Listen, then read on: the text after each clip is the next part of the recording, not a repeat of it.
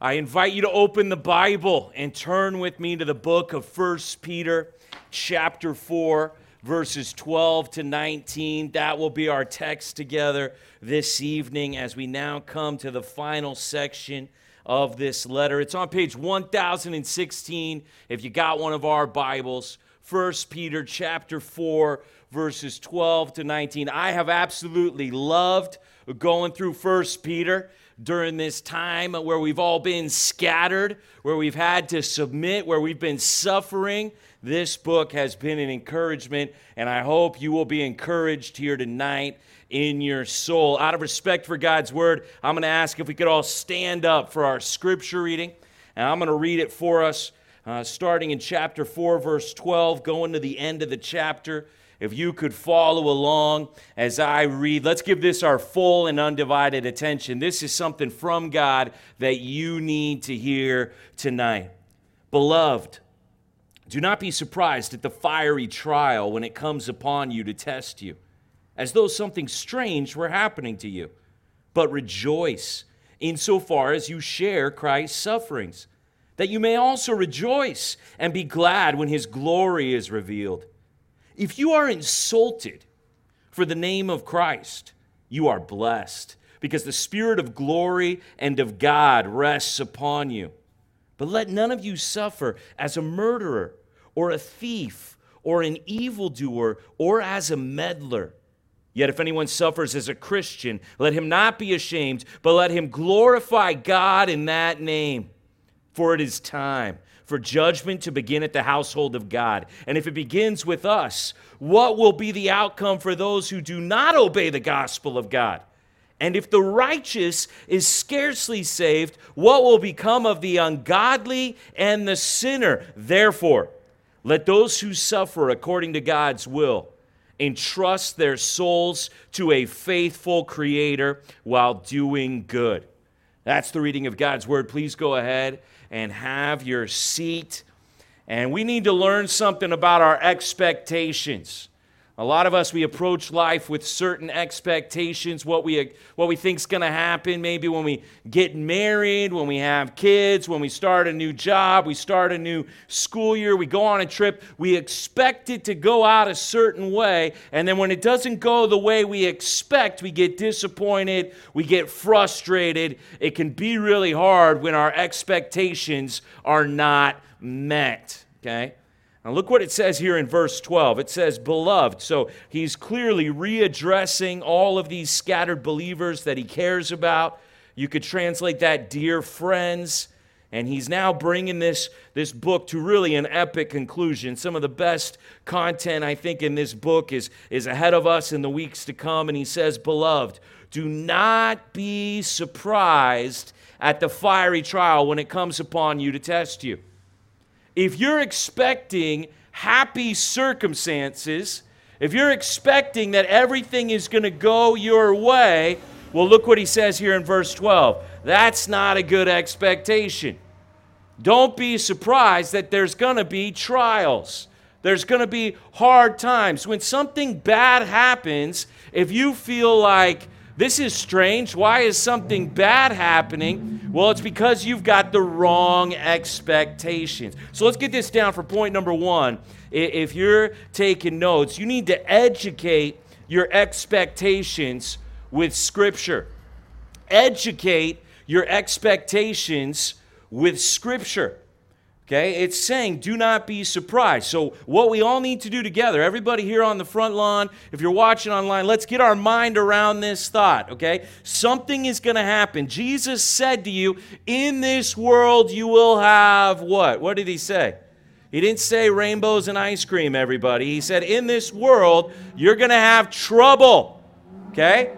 But yet, here's what happens to a lot of us. When we have trouble, we act like, why is this happening to me? Well, why is this going wrong? I'm not expecting trouble, right? I'm not expecting people to drive by that loud at the beginning of the sermon. Why is this happening to me? I mean, we're doing the service right on the road. How could that happen that someone would drive by really loud, right?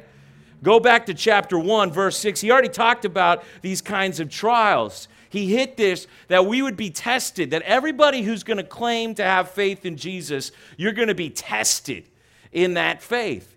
And he hit this right at the beginning when we started this study. He said, look at this, 1 Peter 1:6, in this you rejoice, though now, for a little while, if necessary, you have been, keyword here, grieved by various trials, so that the tested genuineness of your faith, more precious than gold that perishes, though it is tested by fire, may be found to result in praise and glory and honor at the revelation of Jesus Christ.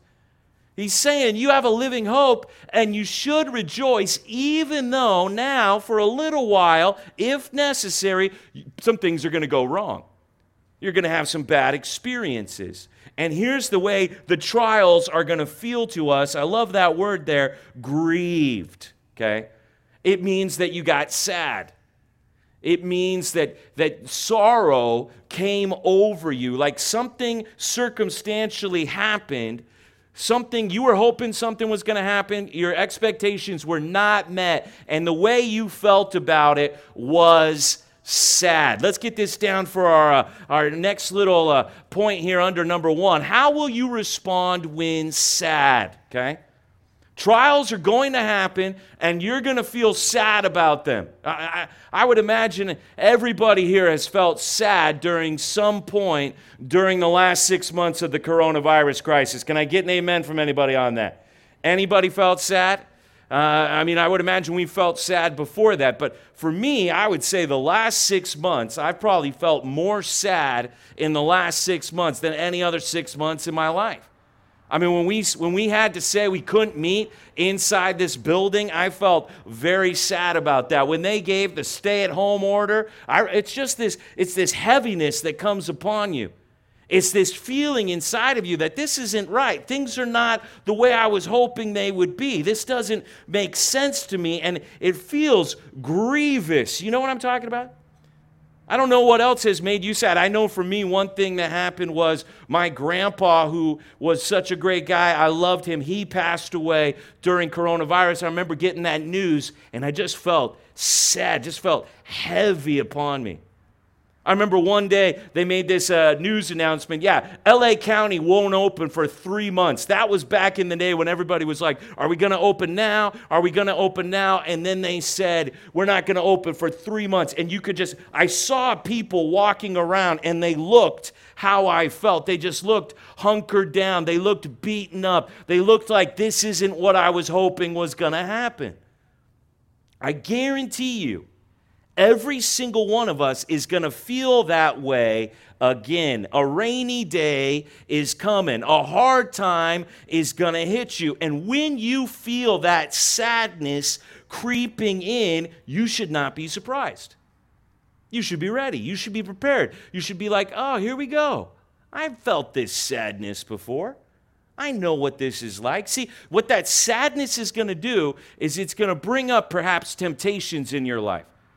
It's going to bring up perhaps this feeling of wanting to withdraw, or some people go the other way where they want to get angry and they want to do something about it. We know that some people, when they get sad, they go look for something to drink. Some people, they get sad, they just want to check out, kind of withdraw from their family, go just fill their mind with entertainment. Some people, they want to rebel. They want to do something. We can't just take this lying down. Let's do something about it. You should know at this point, how do you respond when you get grieved by trials? When something hard happens to you, it doesn't feel right. You feel low about it. Where does your mind go? What do you naturally want to do? Well, this is something we need to learn here. This is what Peter's trying to teach us. Go back to chapter 4, verse 12. We got to get our sad response ready. Beloved, you can't be surprised at the fiery trial when it comes upon you to test you. It's kind of like, since we're going back to school, I think everybody's back to school now. Some people for weeks, some people just this last week. Were you ever in class and the teacher's like, all right, everybody, we're going to have a test. And even though everybody knows the test is coming, even though we've been reviewing for this test for weeks, even though like everybody should have had plenty of time to study, and you can even write down a cheat sheet with all the answers on it, even though they have dumbed down this whole class to the lowest possible denominator, the teacher says, we're going to have a test, and everybody's like, ah. Who's ever been there before? Who's ever experienced that? Like, that doesn't make sense. You already knew the test was coming. Next time you feel sad, I want you to be ready to respond to that. What are you going to do to not be surprised, to not act like this is strange, to not have a pity party? What are you going to do about being sad? You might feel that way today. What are you going to do about it? Are you just going to stay in your feelings? Or are you going to turn to the Lord? Look what it says here in verse 13. It says, rejoice insofar as you share Christ's sufferings, that you may also rejoice and be glad when his glory is revealed. You're going to have to learn how to get your eyes off of your circumstances and on to Jesus Christ. Can I get an amen from that on anybody? There is a reason to rejoice in that Christ suffered and died for you. There is a reason to rejoice in that Christ is coming to get you. And if you suffer now in the name of Christ, you will be glorified with him later on. That's the hope that we have here in 1 Peter. A hope that does not disappoint. A hope that is greater than our circumstances. The hope of Jesus Christ. So what am I going to do? When I feel that sinking feeling, when I find out that my grandpa has passed away and I'm feeling low, that's not strange. I've felt that way before. What am I going to do about it? I've got this place in my house where I know I could go and I could pray right away when I feel that way. I've got people I know that I could call and I could say, if I called people and I said, hey, I'm sad, will you pray for me? I know people who love me that if I said I was sad and I needed them to pray for me, they would stop what they were doing and they would pray for me. Who knows somebody like that? Who knows somebody, if you called them and you told them, I'm sad, I need your prayers, I need your support, they would care about you. Maybe there's a favorite song you need to pull out and listen to. Maybe there's a passage of Scripture like Psalm 42. Why are you downcast, O my soul? Why are you dispirited within me? Hope in God, for I will yet praise him. You need to have your sad response plan. How are you going to get out of feeling sad next time you're in a trial and you're grieved by it? If you act like, oh, I can't believe I'm feeling sad, at some point, the problem is you need to believe that sadness is coming. I mean, I don't think we're out of the woods yet. I think we've got some hard times coming at us here in America. We got 52 days till an election that is ready to divide this. I mean, one of the things that has made me sad is seeing how much our fellow Americans, how much we hate one another in this country. It's sad. Hey, that's going to keep on happening. How are you and I going to rejoice in the sufferings of Christ, rejoice in his future glory yet to be revealed? How are we going to set our mind on the things of Jesus and not be surprised that more sad things are happening down here on planet Earth? Now it goes on. Look what it says in verse 14. Another way that you might be feeling sad. Let's get more specific. Not just any kind of bad thing or hard thing that could test your faith as a trial. But in verse 14, it says, if you are insulted for the name of Christ. Okay, if you are reviled is another way, or reproached is another way you could translate it. It goes on to say in verse 16, if you suffer now specifically as a Christian. We use the phrase Christian, the term Christian, to describe people all the times today. There's 3 times it's used in the Greek New Testament, and this is one of them. If people insult you because you are a Christian, Well, that's a certain kind of suffering. That's a certain kind of trial. Let's get that down for our next dash here. How will you respond when persecuted? How will you respond with persecuted? This is something we've been learning about in 1 Peter, that according to 2 Timothy 3:12, all of us are promised persecution. And we've seen that throughout Peter. The main kind of persecution it's talking about is that people are going to want to speak evil against you. Here it uses the word insult you. Somebody's going to say something bad about you because you're either trying to do what is right or you're talking too much about Jesus. And that's going to get a negative response. People are going to notice you're doing what is right. You're talking about Jesus, and they're going to try to say something to you. And that all of us are going to experience that kind of persecution. Sometimes when we use the word persecution, we think about believers who have been martyred or who have been arrested, or we think about places where it's illegal to be a Christian. But the kind of persecution that Peter's talking about in this letter is a kind of persecution that happens a lot right here in Southern California, where you get made fun of because you're a Christian. You get isolated, you get left out, and people try to put you down. Because why are you always trying to do what is right? Why are you trying to tell everybody about Jesus? And you're going to get insulted.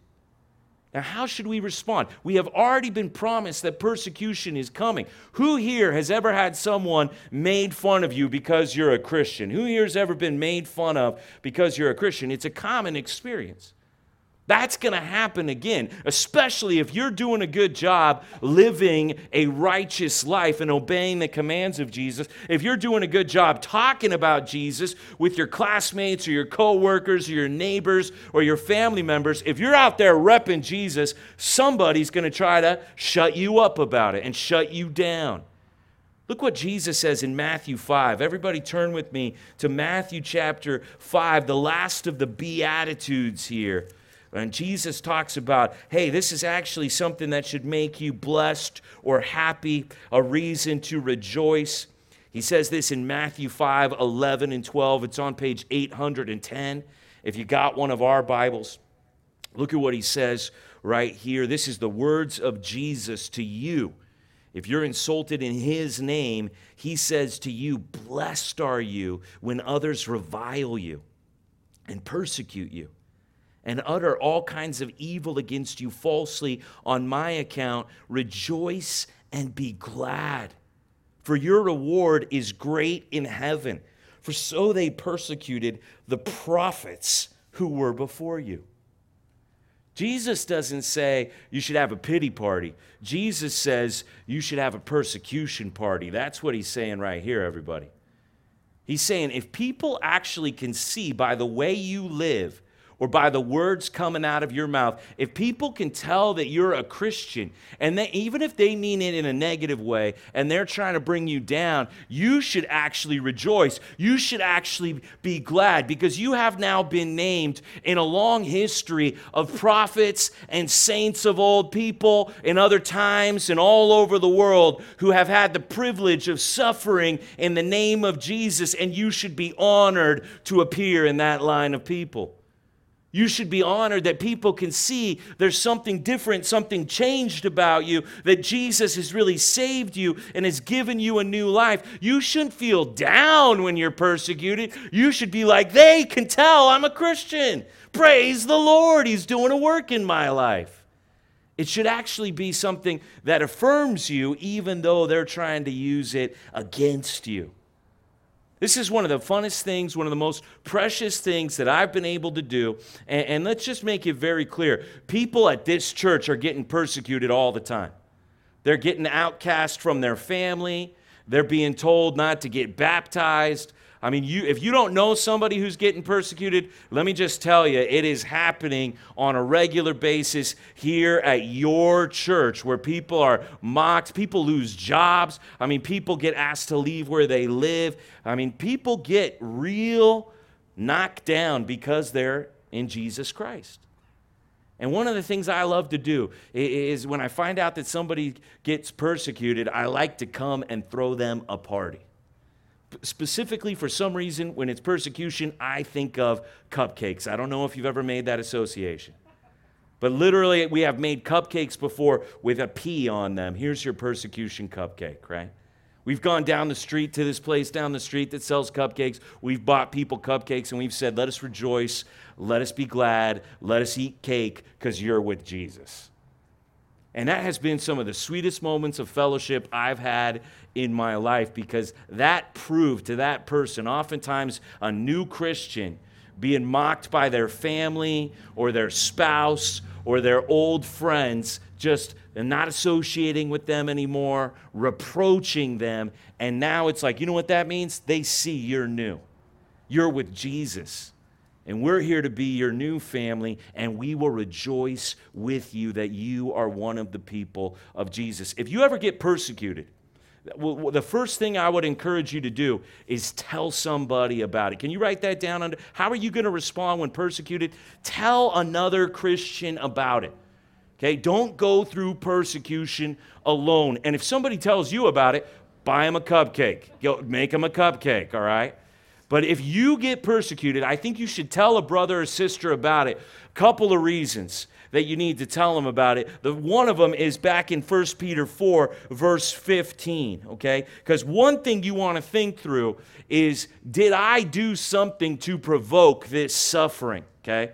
We don't want to get persecuted for being rude or being a jerk to somebody, right? We don't want to be persecuted for bashing people over the head with our Bible or telling people they're in sin in a rude and insensitive way. No, look what it says in verse 15. Let none of you suffer as a murderer or a thief or an evildoer or as a meddler. That's an interesting word there, meddler. It's like a mischief maker is the idea.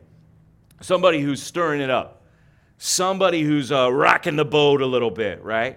Are they asking you to be quiet because you're talking about Jesus? Or are they asking you to be quiet because you're just talking way too much? You're just trying to get in there and mix it up a little bit.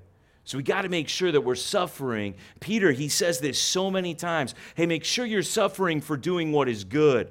Make sure you're actually suffering for righteousness' sake. Make sure it's because you're talking about Jesus and not just because you're talking. But then it says this in verse 16, yet if anyone suffers as a Christian, let him not be ashamed, but let him glorify God in that name. See, what Jesus is saying is that persecution is actually not negative. It's 100% positive. It's affirming your new life. It's proving that you're a Christian, but you're going to feel negative about it.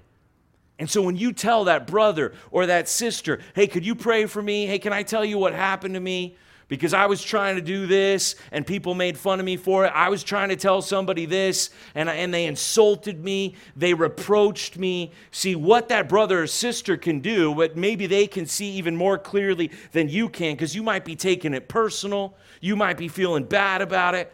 And they can say, hey, no, that's actually really good. Don't be ashamed of Jesus. Keep going, keep speaking up, keep doing the right thing, because you could actually bring glory to God right now. And they can celebrate with you a persecution party, and together you can praise God for his work in your life.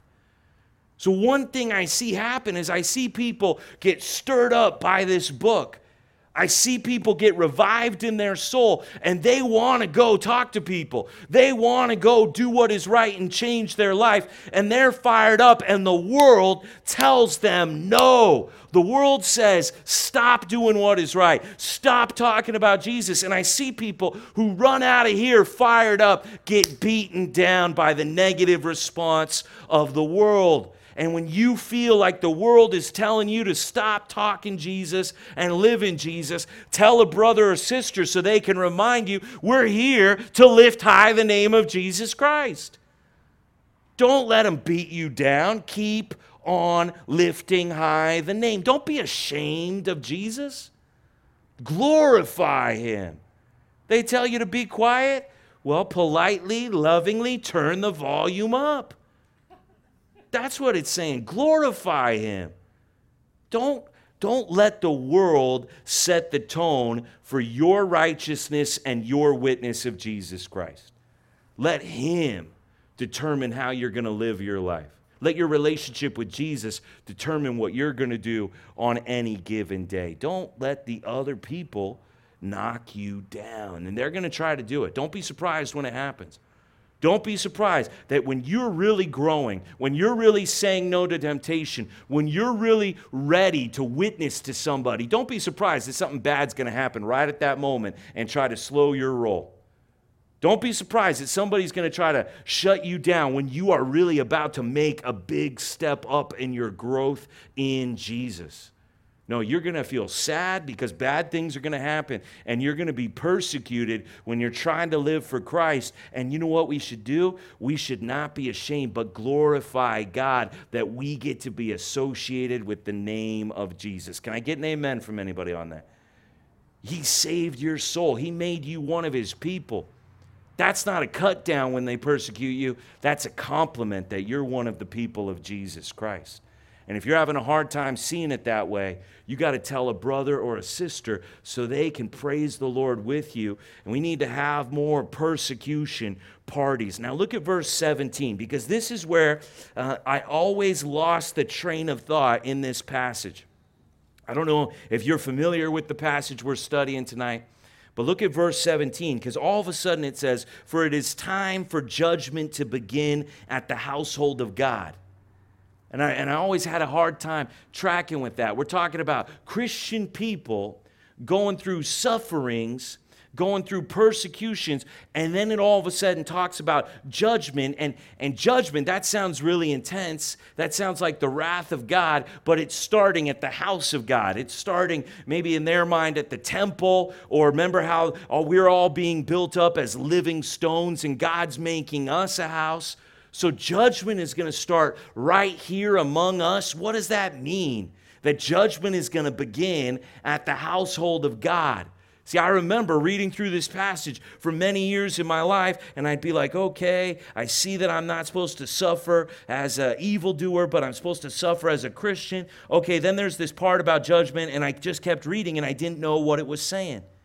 Look what it says. If the judgment begins with us, what will be the outcome for those who do not obey the gospel of God? If the righteous is scarcely saved, what will become of the ungodly and the sinner? Now, if you're taking notes, you might want to write down Proverbs 11:31 is the reference there. So now, if the judgment is starting with God's people, with the righteous ones, what's going to happen to those who are against God, the sinner or the ungodly?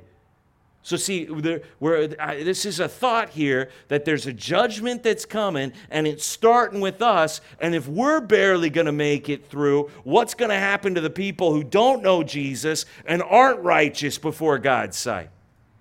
Now, the problem that we have, the problem at least that I had when I was reading this passage, is I didn't know the full context. And so I just kind of skipped over verses 17 and 18, and then I got back to verse 19. Look at this one. This is a familiar verse. Maybe you've heard it. "Therefore, let those who suffer according to God's will entrust their souls to a faithful Creator while doing good." So I'd get back to that verse, and I'd be like, yeah, we're going to suffer, but we just got to keep trusting God, keep doing good, keep hoping it's all going to work out. Now, when it says entrusting your soul to your Creator there, the word for entrusting, it's not the usual word for faith or trust or believe in the Greek language. It's this word to place before.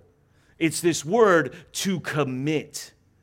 Another time this word is used here in verse 19 is when Jesus is on the cross in Luke 23:46. So you might want to write down that cross reference next to entrust. Luke 23:46. This is Jesus up there on the cross, nails in his hands and feet, crown of thorns in his head, bleeding out on the tree. In fact, the darkness has come upon the land, kind of like the darkness is coming upon us here at the sunset service.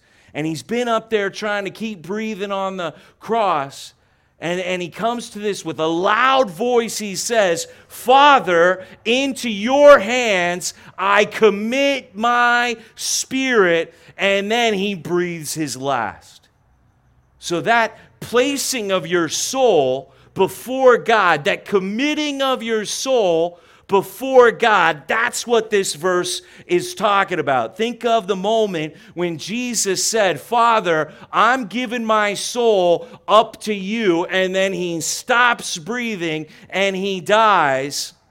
That's what this is talking about. So it's not talking about, like I thought, I guess I just got to keep trusting and keep going. No, it's giving into a bigger idea. Have you placed your soul before God? Do you know that Jesus has saved your soul, and when you die, when your body stops working, to be absent from the body will be to be present with the Lord? That's what it's talking about in the time of judgment.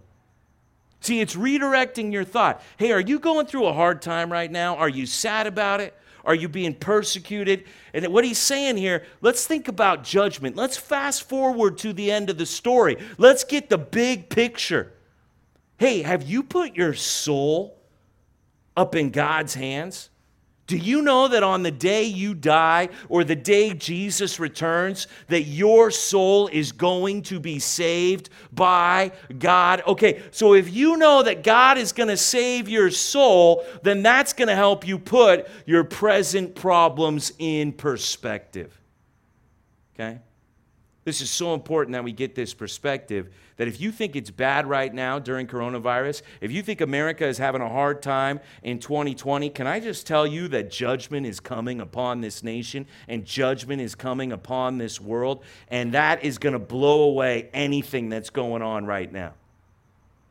When he says it's time for the judgment to come and it's going to begin at the house of God, the reason that doesn't trigger something in our minds, the reason sometimes, like me growing up, I didn't know what Peter was talking about, is because he's talking about things that the prophets already wrote that we're supposed to know, but a lot of us don't know. So it's a reference that goes right over our heads like some movie we haven't seen. Turn with me to Ezekiel chapter 9. If you can find the book of Ezekiel chapter 9, page 697. There are two passages that clearly talk about judgment beginning at the house of God. And these passages are so sobering, they're so serious when they talk about judgment, that if you knew these references, you would maybe get what Peter was talking about. So I want to take us through first Ezekiel 9, page 697, if you got one of our Bibles, and I want to read for you this entire chapter, and I want you to think about how intense it's going to be when judgment comes, either here in America or on the whole wide world. Look at Ezekiel chapter 9, verse 1. Then he cried in my ears with a loud voice, saying, bring near the executioners of the city, each with his destroying weapon in his hand. And behold, 6 men came from the direction of the upper gate, which faces north, each with his weapon for slaughter in his hand. And with them was a man clothed in linen and a writing case at his waist. And they went in and stood beside the bronze altar. Now, the glory of the God of Israel had gone up from the cherub. So picture the temple here, everybody. And the glory of the God of Israel is on the temple on which it rested. And now it's gone up to the threshold of the house. And he called to the man clothed in linen, who had the writing case at his waist. And the Lord said to him, pass through the city, through Jerusalem, and put a mark on the foreheads of the men who sigh and groan over all the abominations that are committed in it. And to the others he said in my hearing, pass through the city after him, and strike. Your eye shall not spare, you shall show no pity. Kill old men outright, young men and maidens, little children and women, but touch no one on whom is the mark. And begin at my sanctuary. So they began with the elders who were before the house. Now that's a disturbing scene right there. One guy is going to go through the city, and everybody who's sighing and groaning about all the abominations, all the perversions, all the sins that God hates that are happening throughout the city, the abortions and the immoralities, all of these things. Some people are praying about them. They're bothered by them. They're crying out for revival. We'll put a mark on their foreheads. But everybody else who's okay with the sin, everybody else who's participating in the lawlessness, we got 6 executioners going through the city with destroying weapons in their hands, and just go, and if he didn't put a mark on their head, you go and end them on this day of judgment and start right at God's house where his glory is. That's what Peter's referring to when the judgment is going to begin at the house of God. He's striking us with, if you think it's bad now, if you think you're suffering now, if you think you're sad or persecuted now, do you know what's going to happen when judgment comes? Do you know how bad it's really going to get? When there's no mercy, when there's no pity, and people finally start getting what they deserve in their sin? Turn over to Malachi chapter 3. Everybody go to the book of Malachi. Last book here in our English Bible. It's the last book right before the New Testament, page 802 if you got one of our Bibles. Malachi chapter 3, verses 1 to 5 is another scene where it talks about judgment beginning at the house of God, the temple. And it says, "Behold, I send my messenger, and he will prepare the way before me. And the Lord whom you seek will suddenly come to his temple. And the messenger of the covenant in whom you delight, behold, he is coming, says the Lord of hosts." Hey, you want Jesus to come back? You want the end times to go? Well, check this out, verse 2. "But who can endure the day of his coming? Who can stand when he appears? For he is like a refiner's fire, and like fuller's soap. He will sit as a refiner and purifier of silver, and he will purify the sons of Levi and refine them like gold and silver, and they will bring offerings in righteousness to the Lord. Then the offering of Judah and Jerusalem will be pleasing to the Lord, as in the days of old, as in former years. Then I will draw near to you for judgment. I will be a swift witness against listen to this list here, against the sorcerers, against the adulterers, against those who swear falsely, against those who oppress the hired worker in his wages. They oppress the widow and the fatherless, against those who thrust aside the sojourner, and do not fear me, says the Lord of hosts. Hey, watch out when it comes, because I'm going to go through, I'm going to start at the temple, I'm going to start at my house, and I'm going to go through and I'm going to judge, and everybody who's not for me is against me, everybody who's living in sin, and I'm going to go, and if they don't fear me, they're going to be judged. Okay, so we're putting it now in perspective. Is it hard? Let me ask you guys an honest question. Is it hard to be a Christian in America right now? Who's with me on that? Is it hard? Not nearly as hard as getting judged by God. That's the perspective. We might be suffering a little bit right now, if necessary, through various trials. People who are going to be judged, the sinners, the ungodly, people still living in their sins, the way that they are going to suffer on the day of judgment is way worse than what we're going through right now. We got to put it in perspective. Point number 2, compare your experiences with eternity. Compare your experiences with eternity. You think you're going through a hard time? You think, oh man, it's so hard to keep going. It's so hard to keep doing what is right when everybody's telling me not to. It's so hard to keep talking about Jesus. Even right now, it feels hard to keep reading the Bible when there's so much bad news. Hard to keep going to church when we can't meet inside the building. A lot of people are feeling like a lot of things are hard. Well, let's have a perspective check. What about when the day of judgment comes? Are you going to be glad you're a Christian on that day? Are you going to be glad that you have already been made right with God and you're not going to be held accountable for your sins? You think what we're going through as Christians is hard? Wait till you see what this nation, what this world go through when God has given us enough mercy and his patience runs out on our sin. When the judgment begins, if you feel like it's hard for you, wait till you see what God does to the sinners and the ungodly. See, it comes down to, hey, if you've given your soul up to God, if you've placed your soul before Him and God's going to save you, this is nothing. The suffering you're experiencing right now is nothing compared to the glory that is going to be revealed. It is not nearly as bad now as it is going to be good when you are in the presence of God and you behold His glory.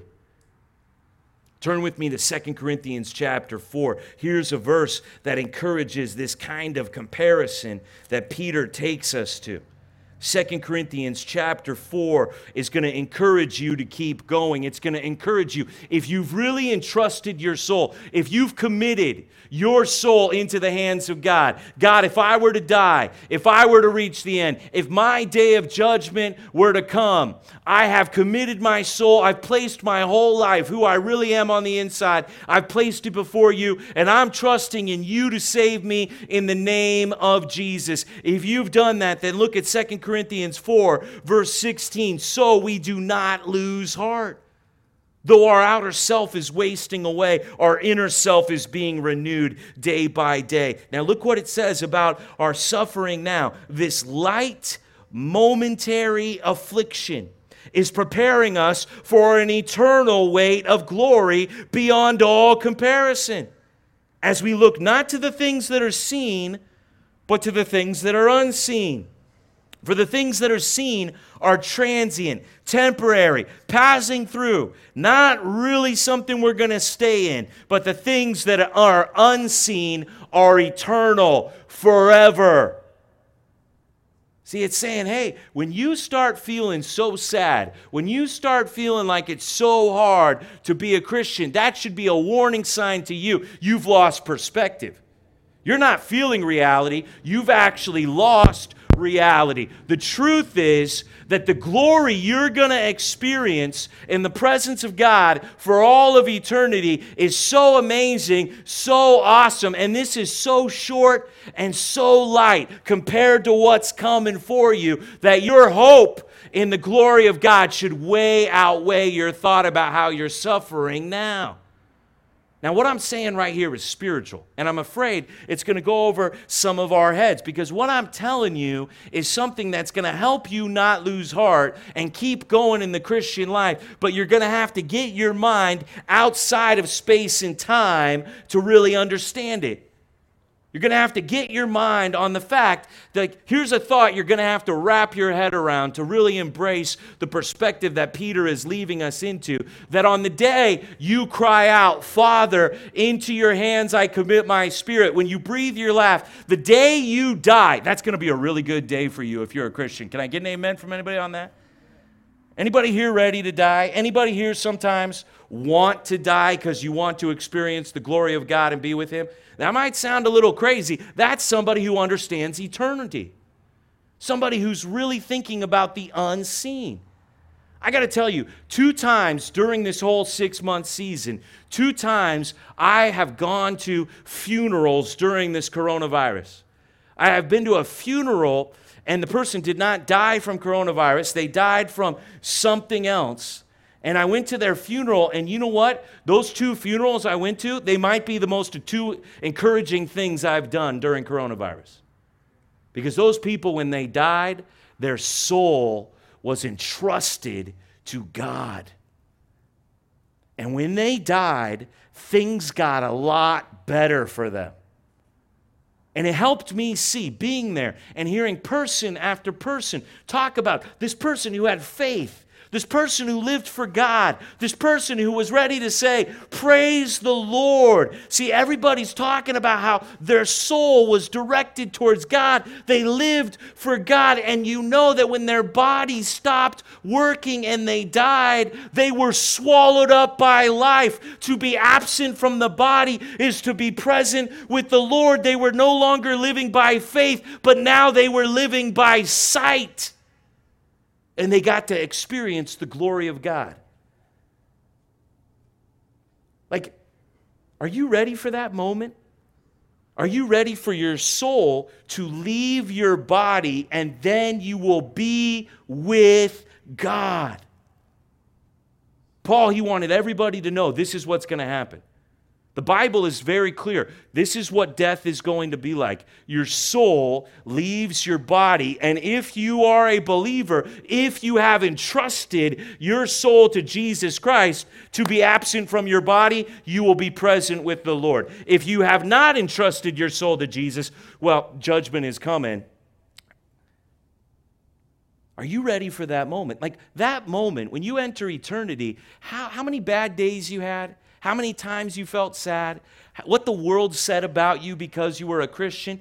None of that is going to matter compared to the eternal weight of glory you're going to experience.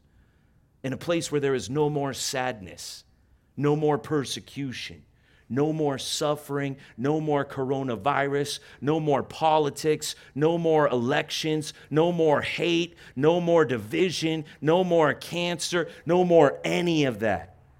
A place that almost sounds too good to be true. The day you die, you will experience that.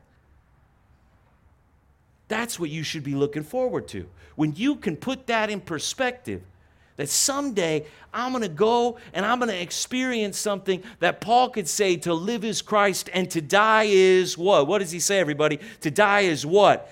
It's better than living this life.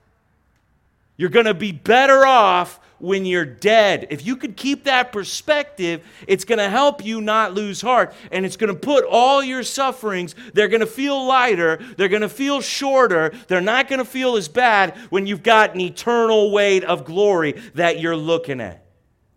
See, I went to a funeral this very day for a Christian man who was known for his faith, who was praising the Lord. And I heard a beautiful eulogy. A beautiful eulogy by a daughter about her dad, and she was saying that if everyone in the world had a father like hers, they would be blessed, they would have joy, they would not know fear, they would not be alone. She was saying these great things about her dad, who is now passed away here, but is in the presence of the Lord. And it's sad for us here, but it's got to be glorious to be where he is right now. And she shared this story that she remembered about the joy that her dad had. They went on this tour. It was like a land and sea tour. I don't know if you've ever been on one of these vehicles that can drive around on the land, but then it can just go right into the water and be a boat. Anybody ever been on one of those before? Anybody know what I'm talking about? Land and sea tour. And so the moment comes when they're driving around, right, and the wheels are on the pavement, and then there's the water, and they just drive right into that water, and all of a sudden you feel that sense of like weightlessness, of buoyancy. Like you're not on the bumps and the rocky roads and the obstacles, but suddenly now you're light and you're floating. And she remembered how her dad, when they had that moment and it felt different, how he said, yes, this is good. And the joy that he had going from the land to the sea. Is your soul ready to go from your body into the spiritual realm? Are you ready to go from time into eternity? There's going to come a moment and you're bumping along, you're getting knocked around, and then there's going to be a sense of weightlessness, of buoyancy. And your soul will be in the presence of God, and there will be no motorcycles driving by when you're trying to make a point. You know what I'm saying? Like, I'm here to ask you tonight, do you know that you have entrusted your soul to a God who is going to save you? That when you get to the other side, he will be there waiting to welcome you in. Hey, I've prepared a place for you. Well done, good and faithful servant. Come and enter in to the joy of your master. See, if you know that you've committed your soul and you know that God holds you in his hands, if you know that the reason that you're going to go to heaven is because Jesus gave his last breath because he cried out with a loud voice, Father, into your hands I commit my spirit, and you know your soul is in the hands of God, then you can have perspective on what you're going through right now. Because we're in heaven, we won't be talking about how bad the coronavirus was. We won't be talking about who won the 2020 election. We won't be talking about times we felt sad or persecuted. We will be basking in the glory of God and praising His holy name. And you could be there. You could be there. When your soul leaves your body, it will be so much better.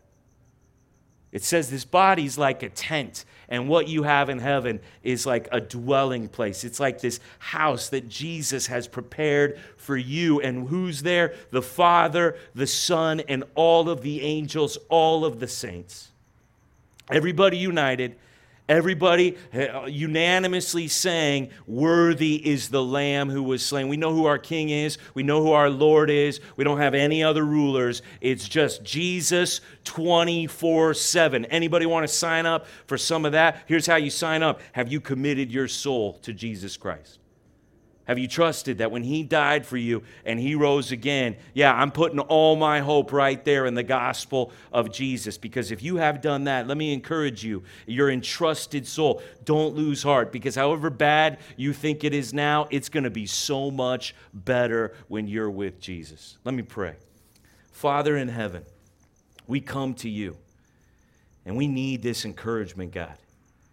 There are many among us who are growing weary and doing good. There are many among us who are saying this is a hard time, and they're having a hard time keeping going, God. If we're honest, people are having a hard time, and they're being tempted to turn to sin, to give up, to lose heart. God, if we're being honest, a lot of us have been beaten down by the world. Some of us aren't talking about Jesus as much. We're not trying to live in that passionate pursuit of righteousness because we've gotten some negative response and we've been persecuted, we've been reproached and insulted. And when there's so much suffering, we're sometimes wondering, how long can we keep going? God, I pray that You would open our eyes to see eternity. I pray that You would give us the perspective that, no, judgment is coming. And when judgment comes, the only thing that's going to matter is whether we've entrusted our soul to You in the name of Your Son, Jesus Christ. That on that day of a reckoning, on that day of death, on that day that Jesus comes riding on the clouds, it's not going to matter how bad our life was here. It's going to matter, did we give our souls? Did we place them before You? Did we say, God, here's my life. You're my creator. You're the one who's kept me alive. What else could I do with this life but give it to You? Father, You sent Your Son, and Your Son had to come down here, and He had to get judged. He had to feel the weight of my sin. He had to pay my penalty when He died on the cross, and He took the wrath that was there for me, and He cried out, and He committed His spirit up to You. And so, Father, based on Jesus, here's my soul. Based on Jesus' resurrection, I believe, I have hope that even if I die, I will live.